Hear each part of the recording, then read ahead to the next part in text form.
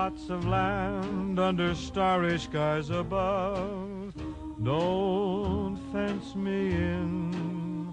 The idea of Los Angeles that sold the middle class and the Midwesterner on this place well over a century ago is still deep in our brains. The R1 home with its lawn, its 3-bedroom, 2-bath, and garage. But the city's changed, and Angelino's needs have too. Measure S on the March 7th ballot gets boiled down to embracing those changes with development and with the city's housing and zoning regulations, or putting development on hold for 2 years, from projects that increase building heights and density to the city hall haggling that gets politically astute developers the spot zoning changes they want with patchwork results.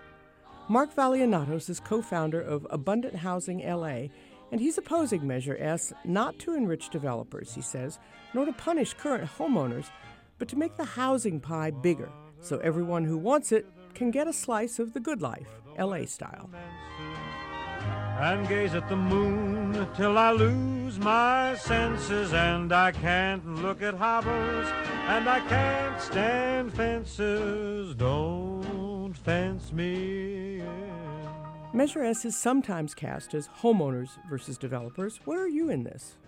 I have two main reasons why I oppose Measure S. And one is related to housing. I consider myself to actually be a YIMBY. I'm a homeowner in LA, but I want there to be more housing. Wait. Here, but you have to tell me what a YIMBY is. A YIMBY stands for Yes in My Backyard. Having enough housing here in LA is a physical precondition for having a prosperous city, a welcoming city, and a diverse city. And after a few decades of significantly underbuilding new housing, but people still coming here and wanting to live here, we have a housing crisis, which at its most serious has meant that 28,000 of our fellow Angelinos are homeless in any given night.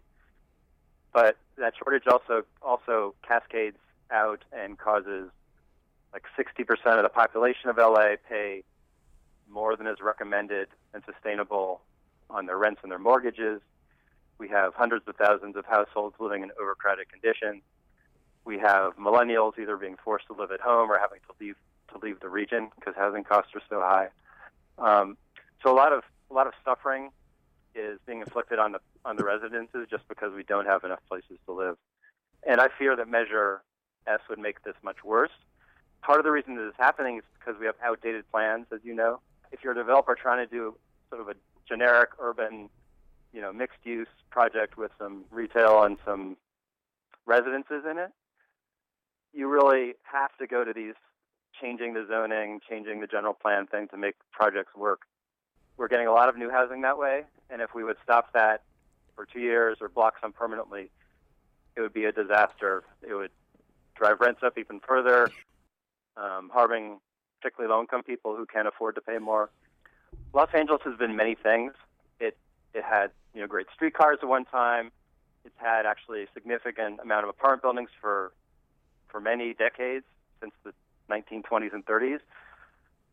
But the last time we did our zoning code and the model we used when we did many of our community plans was the idea that most people will live in single-family homes and they would drive, and that it's no longer the only way that people want to live today. And so our plans have to adapt to catch up with reality. It's very difficult to make a new kind of city without getting rid of or substantially altering the old. And that's where a lot of the friction comes in here. LA is a big place, almost 500 square miles.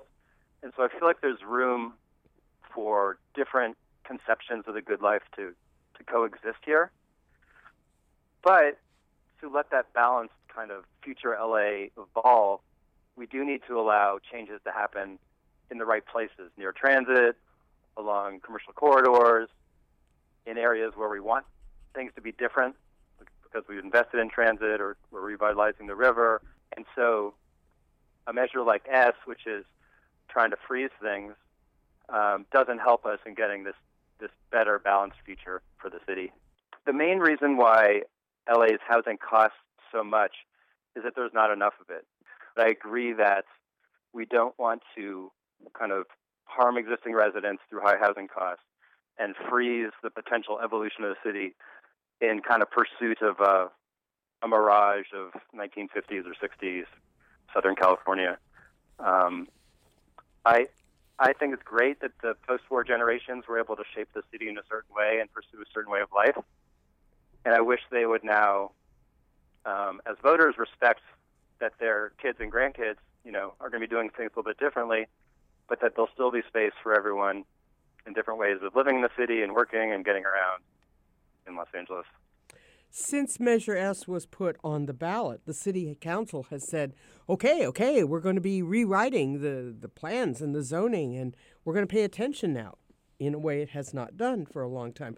Has it not already accomplished what it was hoped to do?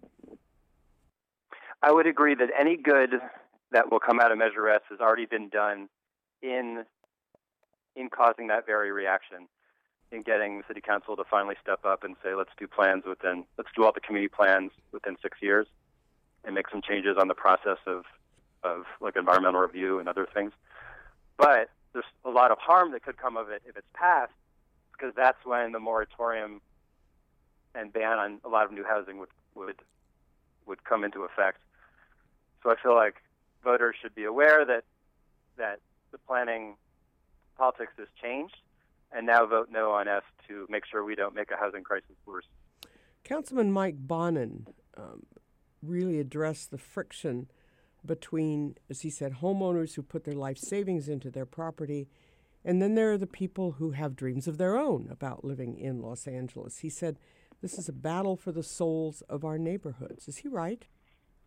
I would agree. It's definitely a battle, and there's benefits both to long-term residents and to newcomers, and to wealthy people, and to those who are struggling, to having a city that's allowed to change and grow in the right places.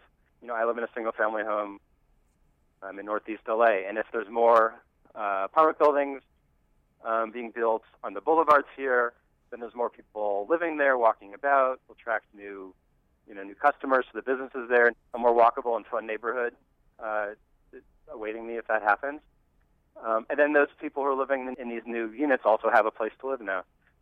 And people like me who are middle class don't have to just go out and compete with existing working class residents for spaces, which has created pressures for gentrification and everything.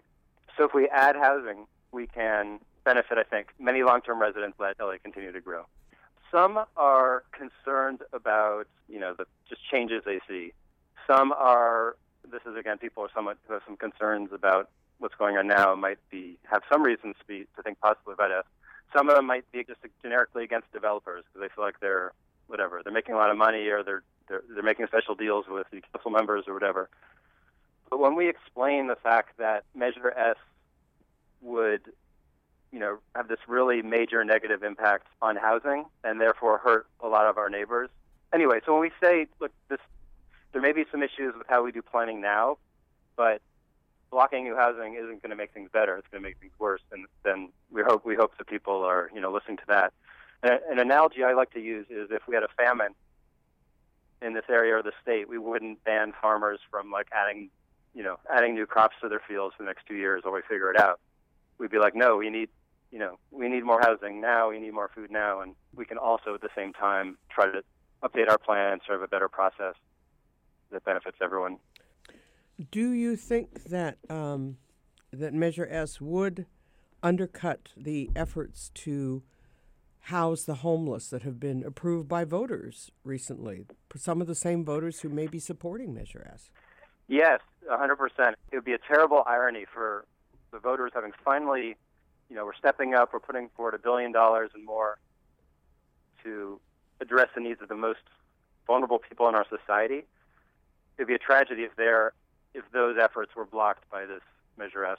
Who's to blame for this state of affairs? There's blame to go around. I would actually start with the residents and the organizations who have fought change and fought new housing for decades, and they've done a pretty good job at it, and they've led us into this housing crisis. I would agree that the city leaders have fallen down too, that they should have put more staff and resources in updating the plans. They should have been more active in encouraging residents to take a view of the city's future, that we are one city, and we need to make space for everyone, and we need to grow and become prosperous and sustainable together. And luckily, I think now the pressure is on, and hopefully we'll get those better plans coming forward.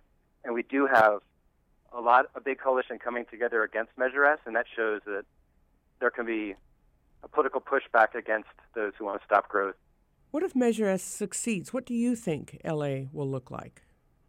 If Measure S passes, the housing crisis will intensify, so we could expect to see rents rising, people putting off saving for college, saving for retirement because they're spending so much on housing, homelessness increasing, more and more young people and families with children having to leave the city and the region, economic decline as we lose a lot of construction jobs, investment, and as, again, more money goes towards housing costs rather than towards buying goods and services and keeping the economy going.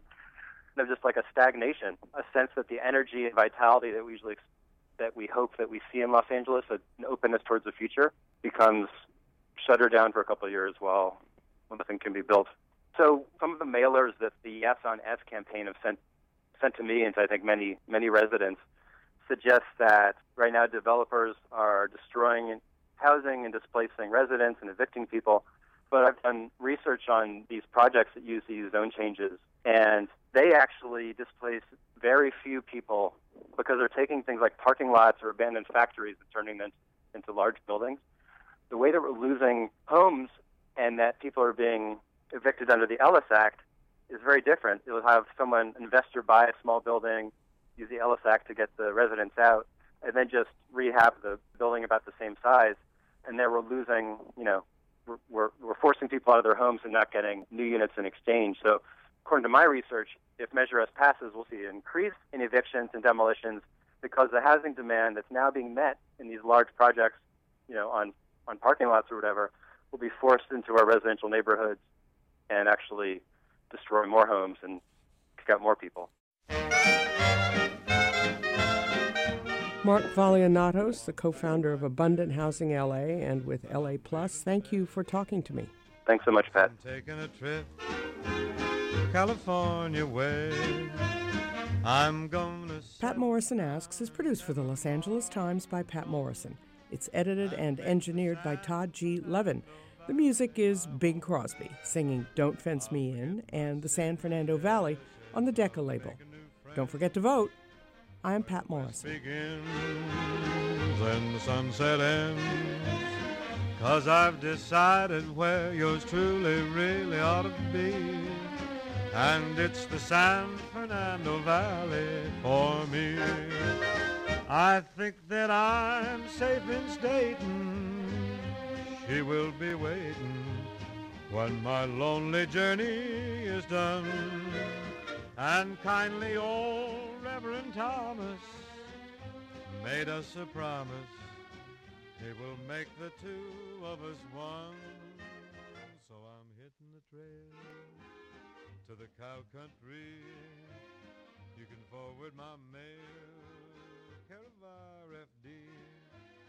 I'm gonna settle down and never more roam and make the San